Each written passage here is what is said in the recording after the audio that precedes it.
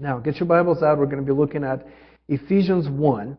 We started this sermon series last week, and we took this one portion of Scripture, which is about 11 verses. And I told you that in Greek, if you take your New Testament in Greek, it's going to be all one sentence. There's no breaks. It's just all one sentence. And it's a very long sentence, very complex sentence. So the question is why, when Paul is writing, he's not taking any pauses and any breaks? Well, because he's so excited to tell us about the gospel.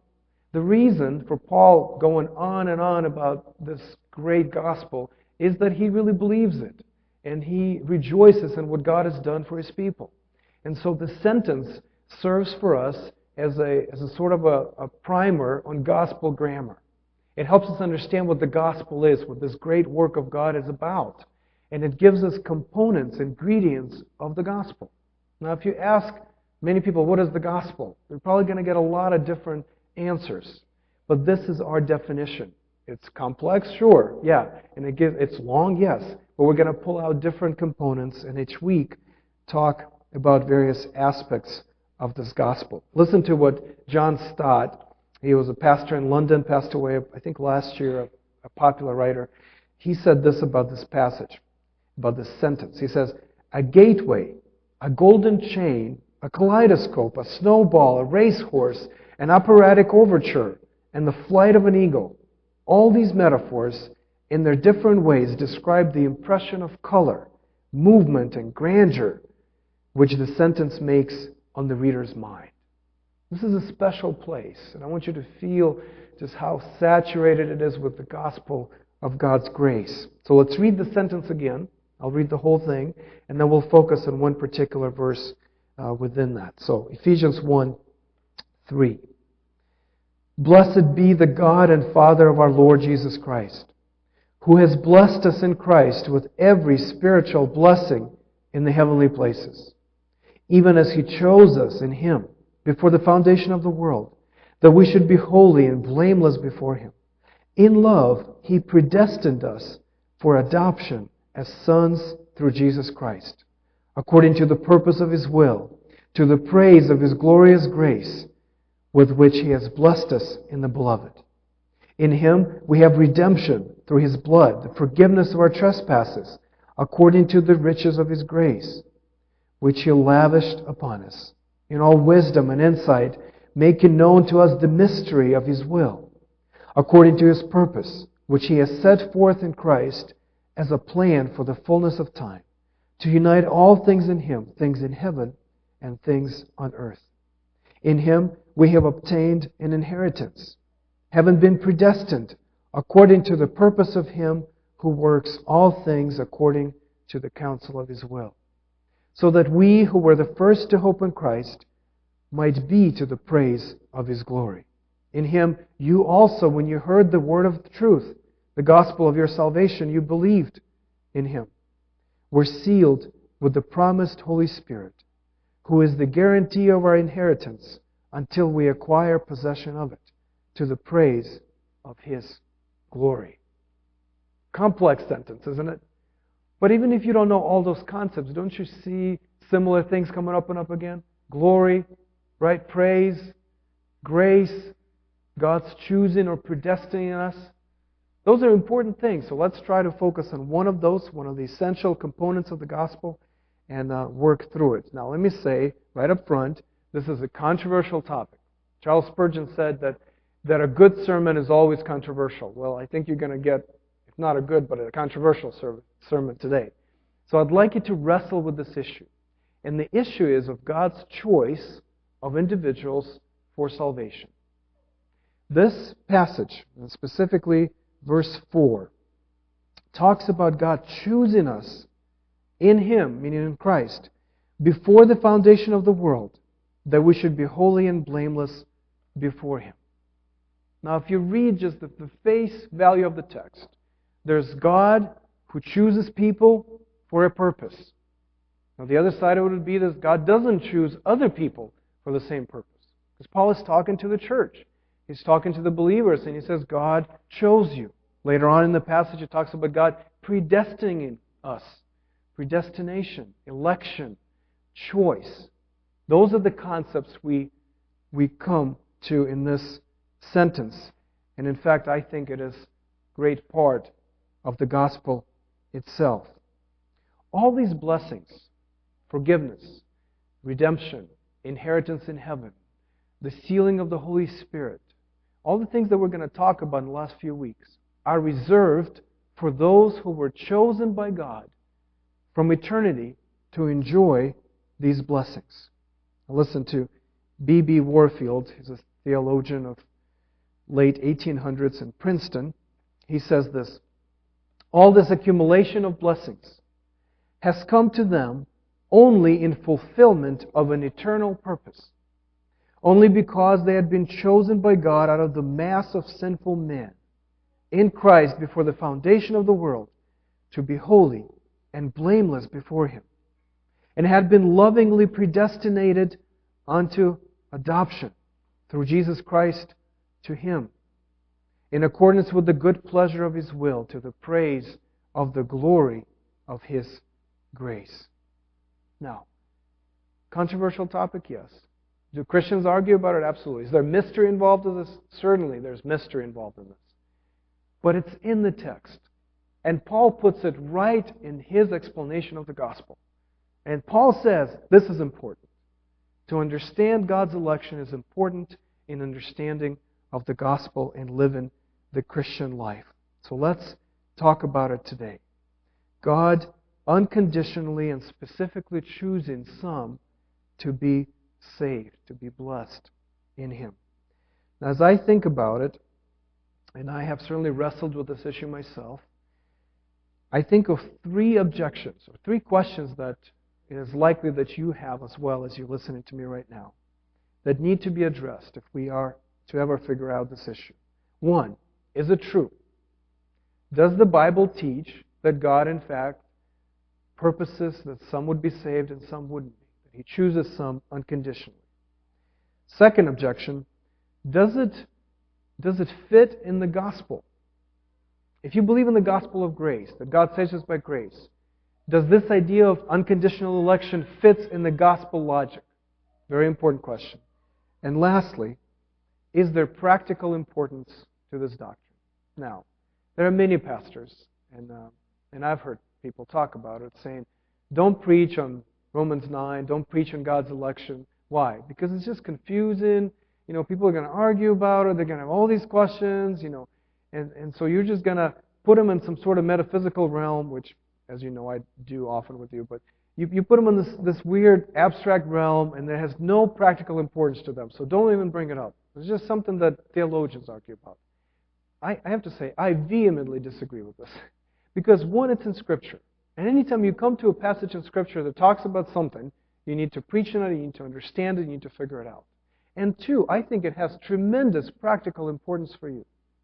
And let me just say that if you understand this doctrine today, if it's new to you, if you're able to understand it, and if you're able to apply it to your life, it will absolutely change how you live. It will affect your worship, your relationship with Christ. It will affect your friendship, how you treat others around you. And it will affect your mission, what you hope to do to serve others. So we'll get to that. So biblical basis, is it true? Gospel logic, does it fit with the gospel? And lastly, practical importance. So biblical basis. I'm going to spend most of my time there. Because if you're a believer, that's your main question. Does the Bible teach that God elects some for salvation? Instead of giving you a bunch of verses and just proof text in my position, I'm going to walk you through the story of the Bible. Briefly, I can't tell you about everything, but I'm going to walk you through the story of the Bible and show you how God specifically and unconditionally chooses people to be blessed and to be saved and used by Him. So, okay, ready? Let's start. Creation, Genesis 1 and Genesis 2. God creates people. Now, notice that when God makes people, Adam and Eve, He doesn't just make generic people. It's not just this idea of humanity that develops into specific individuals. Oh no. God makes specific people. God makes Adam the way Adam was. Specific personality, character traits, ambitions. God makes him that way. And then God turns around, He makes Eve. God wanted Eve to be Eve. not to be a generic idea of a woman. No, God wanted Eve, and He made her a certain way. So already from the start, you hopefully already see that God is doing specific things, that He is choosing who to create. He's not just starting this process of creation and waiting for it to develop and is surprised how it's going to develop. No. God creates specific individuals, just as He does with us today. All right, Genesis 12, same book. Humanity sinned, they walked away from God, and God goes to Abraham. And He says to Abraham, I'm going to choose you, and through you I will build a great nation. And through you, blessings are going to come to the rest of creation. He chooses him, not his nephew Lot, if you read the story, although Lot benefits from that promise to Abraham, but Lot isn't chosen. Terah, Abraham's dad, is not chosen, but Abraham is chosen. Now, was there something special about Abraham? Especially sinful, perhaps? Especially proud? Especially morally corrupt? Yes. If you read the story of Abraham, you can't walk away thinking he was a special virtuous person that has tremendous faith that made God look down and say, this is the man I want. No. Abraham is not ready to be the father of the nations. He's not ready to bless the world. He can barely take care of himself. And yet God chooses him. Unconditionally, specifically chooses Abraham. Now, Genesis 25. Jacob and Esau. Do you remember that story? Rebekah, who's Abraham's daughter-in-law, she gives birth to twins, Esau and Jacob. Esau comes out first. So by culture, by law, Esau was supposed to inherit everything that Abraham and his father Isaac had, including the promises that God made to them. And yet, God says, no, the younger will rule the older. The older will serve the younger. God says, I'm going to choose Jacob, the younger brother. And through him, the covenant promises to Abraham are going to be fulfilled. Unconditional. Is Jacob better than Esau? No. Not according to the story you read later. Jacob was a trickster, the deceiver, the thief. He's a coward. And yet God says, I'm going to pick you, and through you my promises are going to be fulfilled. Paul, commenting on this text in Romans 9, says, when Rebekah had conceived children by one man, our father Isaac, so they're the same, coming from the same mom, the same dad, though they were not yet born and had done nothing, either good or bad, in order that God's purpose of election might continue, not because of works, but because of Him who calls, God calls, she was told, the older will serve the younger. Unconditional, specific choice of God. Before they could do anything, good or bad, one of them was chosen to continue in the promises of God. All right, Exodus 3, Moses. Israel is enslaved in Egypt, and God calls Moses. What's Moses doing when God calls him at the burning bush? He's in the desert. Why? Does he like warm climate? No. He's hiding. He's on the run. He's a fugitive. He killed an Egyptian when he tried to become the leader of his people, Israel. And so he had to run. He had to flee. So he goes in the desert. He finds a wife and pastors, but that's the right term, right? He shepherds, I guess. He shepherds the sheep. I pastor the sheep. He shepherds. But so he's hiding. For 40 years he's hiding.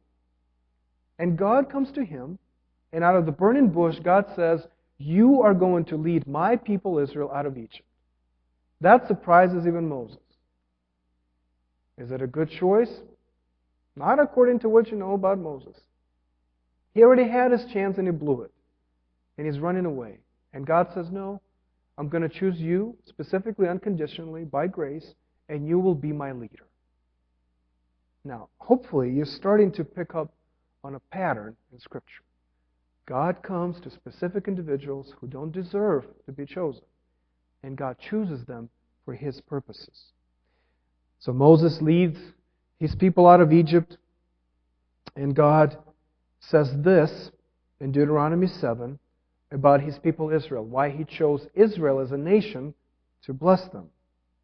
He says, "For you are a people holy to the Lord your God. The Lord your God has chosen you to be a people for His treasured possession. Out of all the peoples who are on the face of the earth, it was not because you were more in number than any other people that the Lord set His love on you and chose you. For you were the fewest of all people.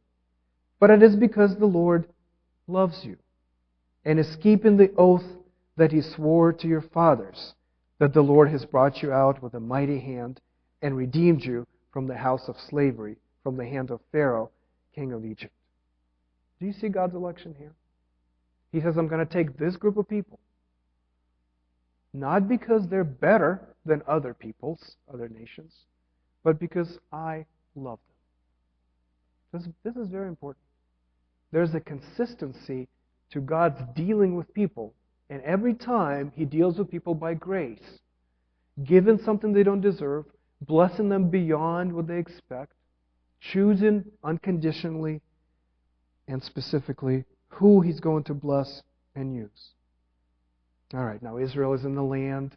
They acquired this wonderful land from God, and now they need a king. First king is King Saul, who's chosen by the people, and God rejects him. And God chooses another king, David. It's 1 Samuel 15, if you're following in Scripture. David, the youngest of Jesse's sons. Now, Jesse has 7 sons. I have no sons, coincidentally, but Jesse has 7. Doesn't seem fair, but Jesse has 7 sons. And God says, through Samuel, He says, I'm going to choose one of those sons to be my king for Israel. Samuel goes and he looks at every one of the sons, starting with the oldest, because that makes sense that God would choose the oldest, right? And God rejects every one of them until Samuel says, don't you have another kid? And Jesse says, yeah, but he's with the sheep. So they call David, the youngest of Jesse's sons, and God says, Samuel, anoint this one. This is my king. Pass in not just King Saul, but the 6 other sons of Jesse. So David becomes God's chosen king.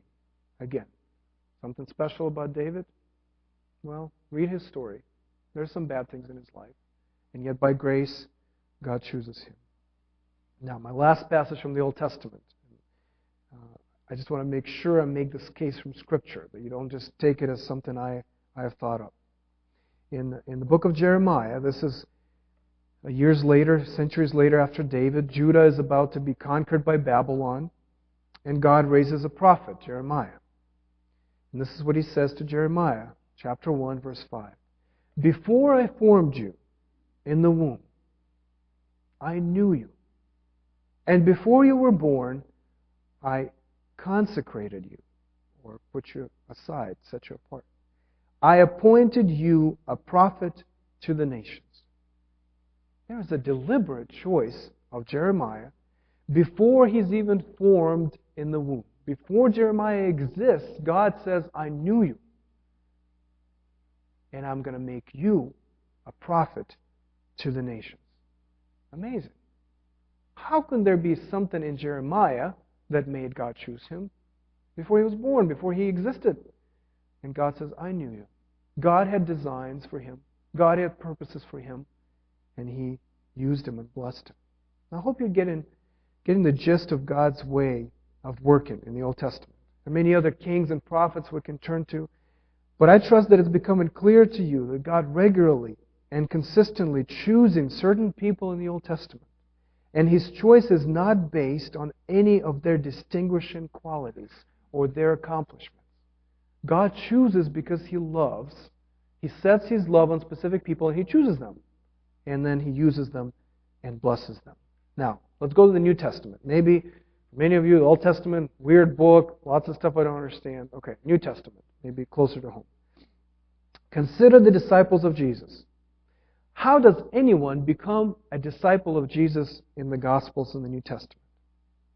Jesus chooses them.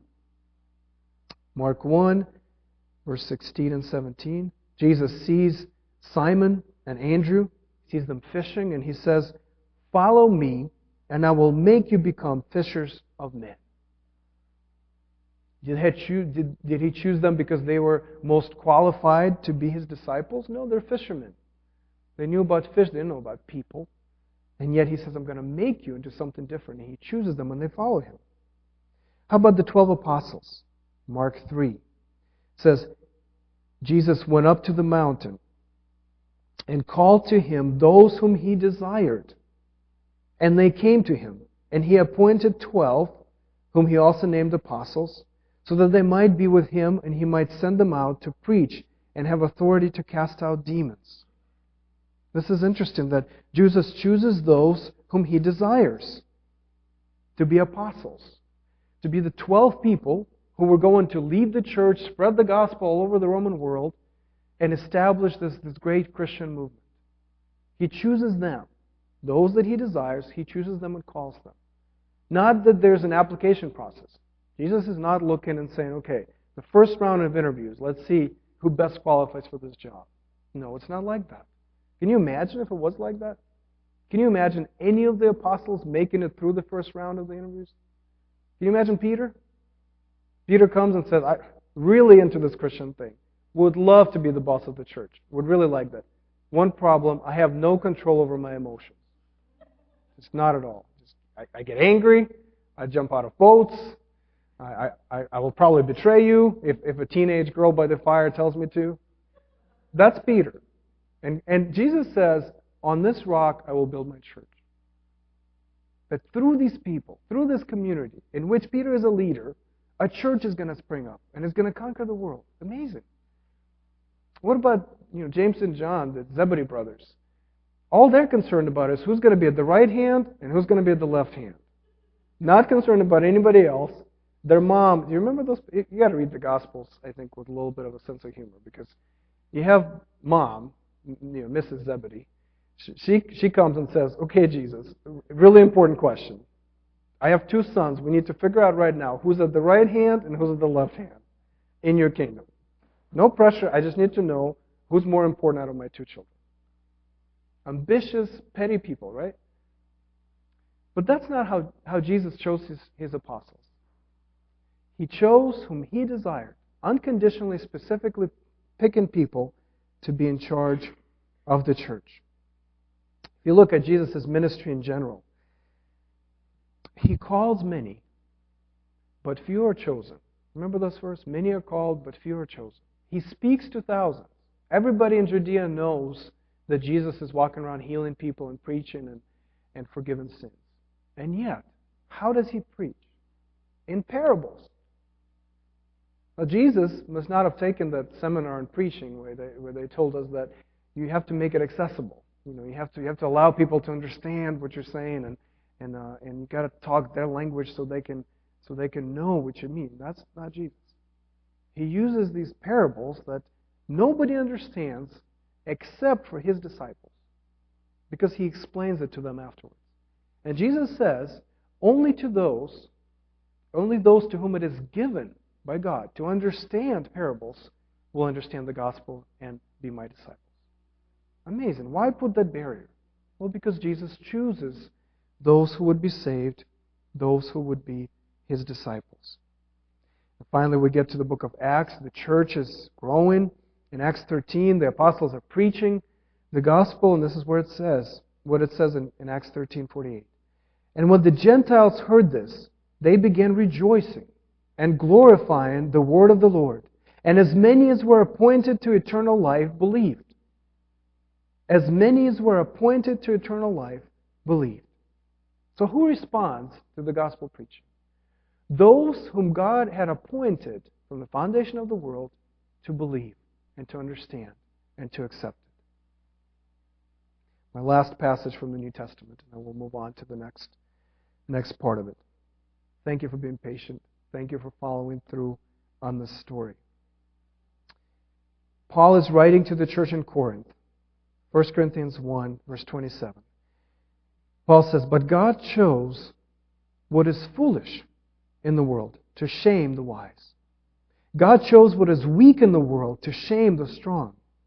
God chose what is low and despised in the world, even things that are not, to bring to nothing things that are, so that no human being might boast in the presence of the Lord. And because of Him, you are in Christ Jesus, who became to us wisdom from God, righteousness and sanctification and redemption, so that as it is written, let the one who boasts, boast in the Lord. What does Paul say? Those that are Christians because of God. It wasn't because they somehow distinguished themselves from the rest. They were smarter, they were stronger, they were more powerful. No. They're believers. They've embraced the gospel because God chose them to that destiny. They are saved because of God. And no one can boast in your own efforts if it's all of God. Now, I know you're wrestling with this. That's okay. It's okay to ask questions. It's okay to see it as a mystery. But let's establish that Scripture teaches it. That in Scripture, if you're a believer, if you appreciate the Bible, if you agree that the Bible is true, this is what the Bible says. That God chooses some for salvation and not others. That choice is unconditional and specific. God's election is a biblical fact. Do not reject this doctrine because you cannot make sense of it philosophically. There are scholars who have done really well making sense of it philosophically, and I'm happy to talk to you more about it. How does it fit with human freedom and human will? We can talk about it. There are good answers to that. But accept this doctrine because the Bible teaches it. I've tried to show you that it does. There's mystery there, sure. We need to figure out how it fits with everything else, yes. We may wrestle with it, but let's accept that the Bible teaches it. Thomas Chalmers was a Scottish preacher in the 1800s, and it is said of him that he wrestled with the man's role in salvation that is all of God. He wrestled with the man's role in salvation that is all of God. Meaning that he was trying to work out how humanity fits in this salvation. But yet he accepted this salvation as all of God. But God is completely in charge. It is all for His glory. Now let's figure out how we fit into that. Okay, that's the biblical basis. I'm not going to spend as much time on the other 2 points, I promise. Is there gospel logic to it? Does this doctrine fit with the gospel? Because we all believe the gospel. It's very important to us. And the gospel is that God loves us by grace.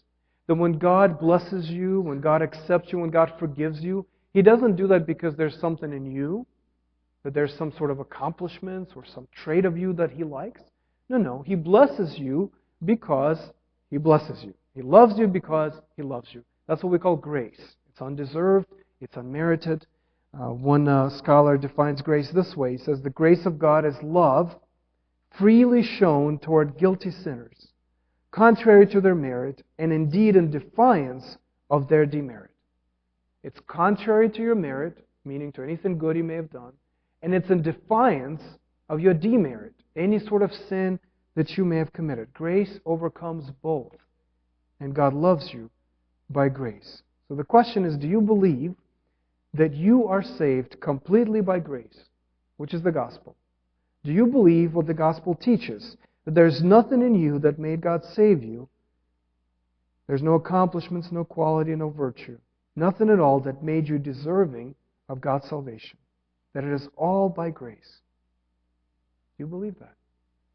Now, some Christians, many maybe some here, believe that it is not all by grace. Grace helps, but grace doesn't totally save. That's what I mean by that. Many people think that I need to be somewhere for God to give me grace. I need to reach a certain stage, maybe my spirituality, maybe my morality, maybe how I deal with my money or how I treat others, before God would give me grace that will help me to get to the next level. But it sort of starts with me. Now, I've had these conversations with people from the church, people in and out of my church, that say, you know what, I can't come right now. Can't believe right now because I got to get my life together. If you say that, that means you believe that grace is helpful to you. But really, it's you that's doing the work of salvation. It's not really God. God is helping you to get your life together and your soul saved. Now, let me kind of turn this question a little bit this way. I'm going to ask you a question. I'd like you to think how you would answer that question. And the way you would answer that question would determine whether you believe it is all by grace, grace saves completely, or you believe grace helps, but still your effort needs to start the process. This is the question. Why are you a Christian, if you are a Christian? Why are you a Christian and your neighbor is not a Christian? So think of somebody in your life, maybe a coworker or relative or an actual neighbor who's not a believer. Maybe you've had conversations with them, maybe you've tried to explain the gospel to them, but they are not believers. They don't believe, they're not Christian. So why is it that you are saved and they are not saved? Well, I think a logical answer would be, and many of you are probably answering that question in your mind like this, you're saying, well, because I accepted the Lord Jesus as my Lord and as my Savior. I had that moment when my faith was expressed and I took Him to be my Savior. But my neighbor hasn't done that. So I am a believer and they're not because of this. Let me ask you another question. Why is it that you accepted the Lord Jesus into your heart and your neighbor did not do that? What's the difference? Well, you can say, well, I understood the gospel. I understood that I was a sinner, that I had huge issues that only God can address, and that I needed a Savior. And that's why when I understood that, when I was clear on what the gospel is and grace and forgiveness, that's when I made that step. My neighbor doesn't understand it. You see, I've explained it to them, but they don't seem to really get this idea of sin and how we need forgiveness. And so that's why they haven't accepted Jesus. Okay, valid difference, but why is it that you understood and they don't understand? Why is it that at some point somebody talked to you about the gospel? Maybe your parents, maybe your friend, maybe your college roommate, and you said, this totally makes sense. Yeah, I'm a sinner. God is a great God. He loves me. He wants to save me. Of course I'm going to give Him my life.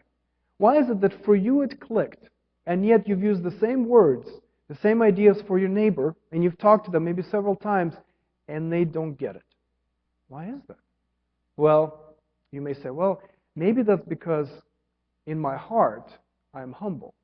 I came to God, and when the gospel was presented to me, I submitted myself to Jesus. I just said, you know what, I'm just gonna believe. I'm gonna be humble. It doesn't matter really what I think, and I'm just gonna humble my heart. And because I'm humble, God gave me understanding of the gospel. Now I'm using all those things that we commonly talk about in people becoming Christians. And yet, why is it that your neighbor wasn't humble in their hearts? Why is it that they couldn't understand because they weren't submitting to the Lord? There are two answers to that. Two ways you can go. One, you can say, well, I guess there was something in me. I guess there was something about me, something in my heart or in my mind or in my will that made me understand and accept the gospel, but my neighbor doesn't have it. And no matter how much I'm going to explain it to them, they're just not going to get it. So I guess there is something special about me. I guess God looked at me and said, yes, there's a certain trait, certain virtue in them. And so I'm going to give them a little bit of grace to help them and to save them. But my neighbor doesn't have it. Do you see how easy it is to say that you are in charge of your salvation? That it is something in you that God likes, and that's why He blesses you and He doesn't bless your neighbor. Do you know how easy it is to feel superior to someone else if you're a Christian? Because I'm a Christian. I made that choice, and you haven't. I'm a Christian. I understand the Bible, and you don't. I understand that I'm a sinner. I am a humble person, and you're not. And you feel superior. And you feel judgmental. And you feel like there's something in you that is special. And God honored that special thing about you. That's one way to answer this question, why you are a Christian and somebody else is not. Another way to answer would be to say, God, in His sovereign mercy, decided to give me grace and save me. And there is nothing special about me. I am in no way different from my neighbors.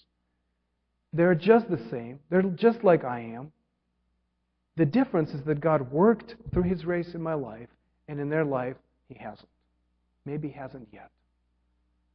Do you see how it gets really practical, this understanding of election, becomes very practical. Now, please don't get defensive if you don't believe in election, okay? My goal is to convince you today, but if you don't believe, don't get defensive.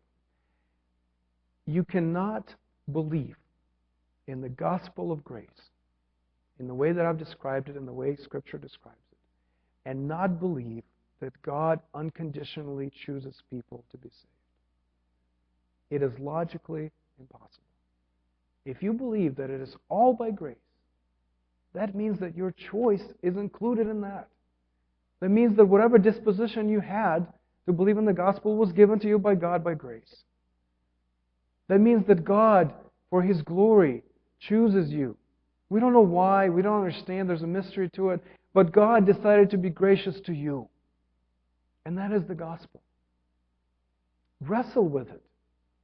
Wrestle with your understanding of the gospel. Do you believe grace saves completely, or do you believe grace helps a little bit when you need it?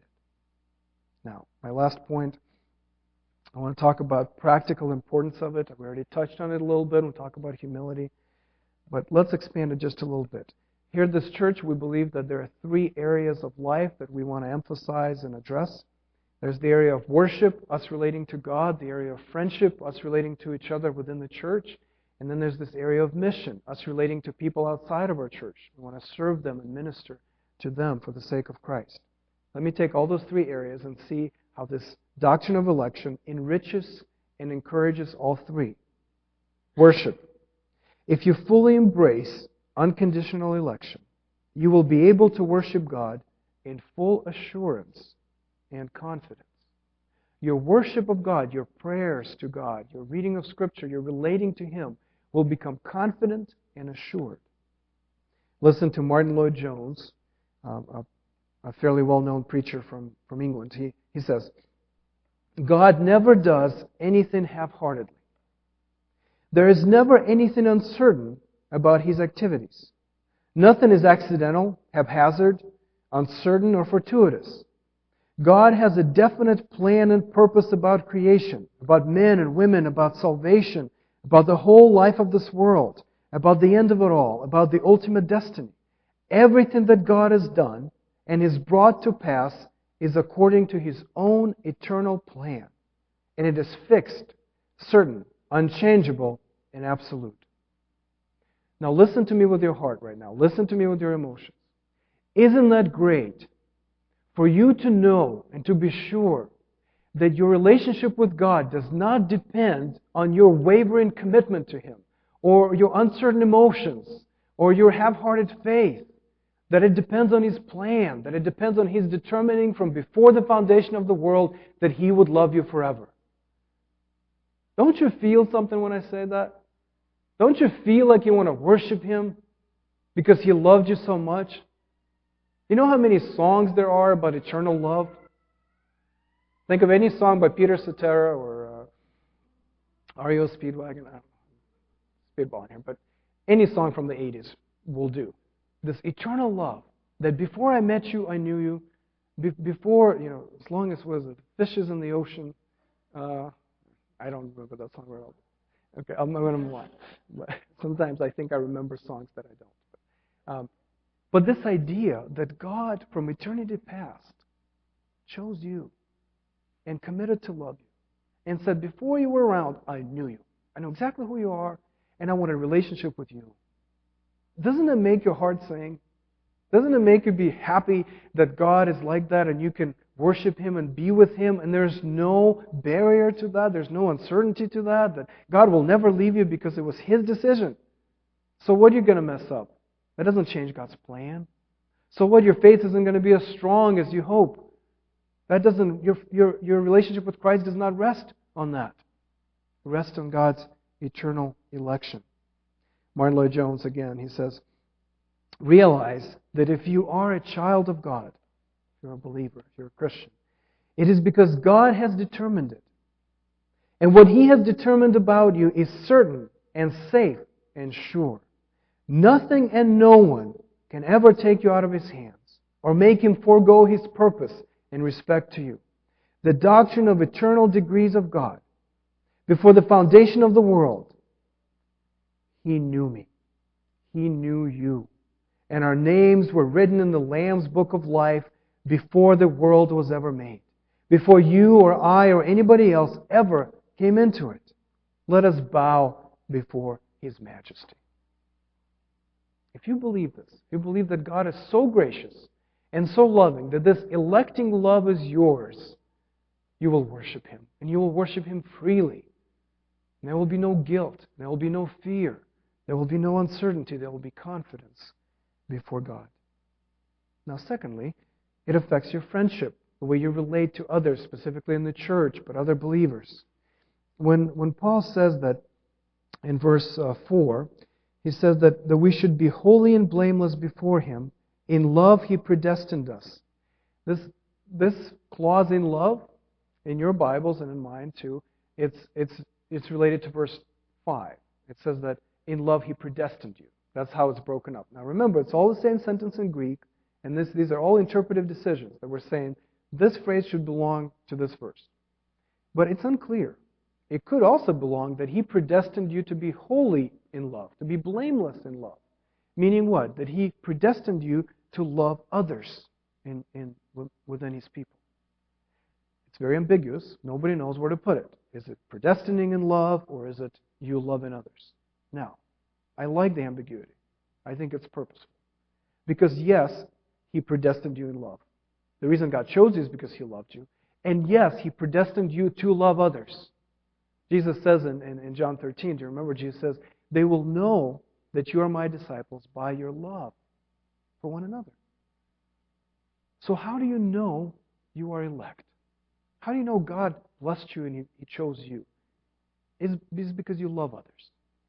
It's because in holiness you commit to a community and you love them. Love them how? The way God loved you. Unconditionally, specifically. Choosing people to love. Reaching out to them, helping them, caring for them, even if they don't respond. That's amazing. To know that you have that purpose. That God chose you to be that kind of a person. To be loving to others. Now lastly, we look quickly and then we'll be taking communion. It affects our mission. The way you serve others. If you believe that there's no difference between you and any other unbeliever, that the difference is God's grace, there's nothing in you, then how can you feel superior to anyone? How can you feel proud about your accomplishments, about being a Christian? How can you? You can't. What if it all depends on God's free mercy, on God's grace? Don't you think you will be humble in serving others? Don't you think you will not be judgmental as long as you remember this? What do you have to offer? Nothing but God's grace. Nothing but God's grace that was given to you. You're extending it to others. Yes, I disagree with a bunch of people around me, but if I know that I've been elected by God to serve them, and the reason I've been elected by God is because He loves me because of who He is and not because of who I am, I will come humbly to someone else, and I will serve them, and I'll be missional in my neighborhood and my city, and I will love people that are very different from me, that I disagree with, because they too might be chosen by God. There may be elect among them, and I'm going to serve them and see God's purposes stand. There's tremendous motivation for evangelism in this doctrine. Now, some people would say, you Calvinists, if you believe in this doctrine of election, then you're not going to tell other people about Jesus. If everybody's elect, or whoever is elect, why tell anybody? Well, it's interesting that the missions movement in the history of the church was fueled by the Calvinists, by those who believe in the election of God. It's amazing. William Carey and other early missionaries from England, they were Calvinists. They believed that there are elect of God in China and in India, and they need to hear the gospel. And they were tremendously motivated to go to the ends of the earth. And so for you today, you should be tremendously motivated to share the gospel with others because God is giving grace to them too. But you should also be rid of all anxiety because it doesn't depend on you. So when you minister to others, when you serve them, when you speak the gospel to them, relax. It's all right.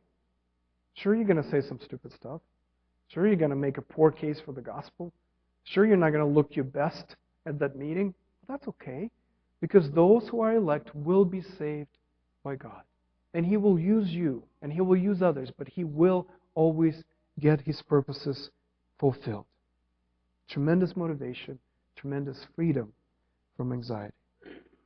Well, I'm done. This is a little bit of a longer sermon than usual. I had a lot of stuff to get through. This is my encouragement to you.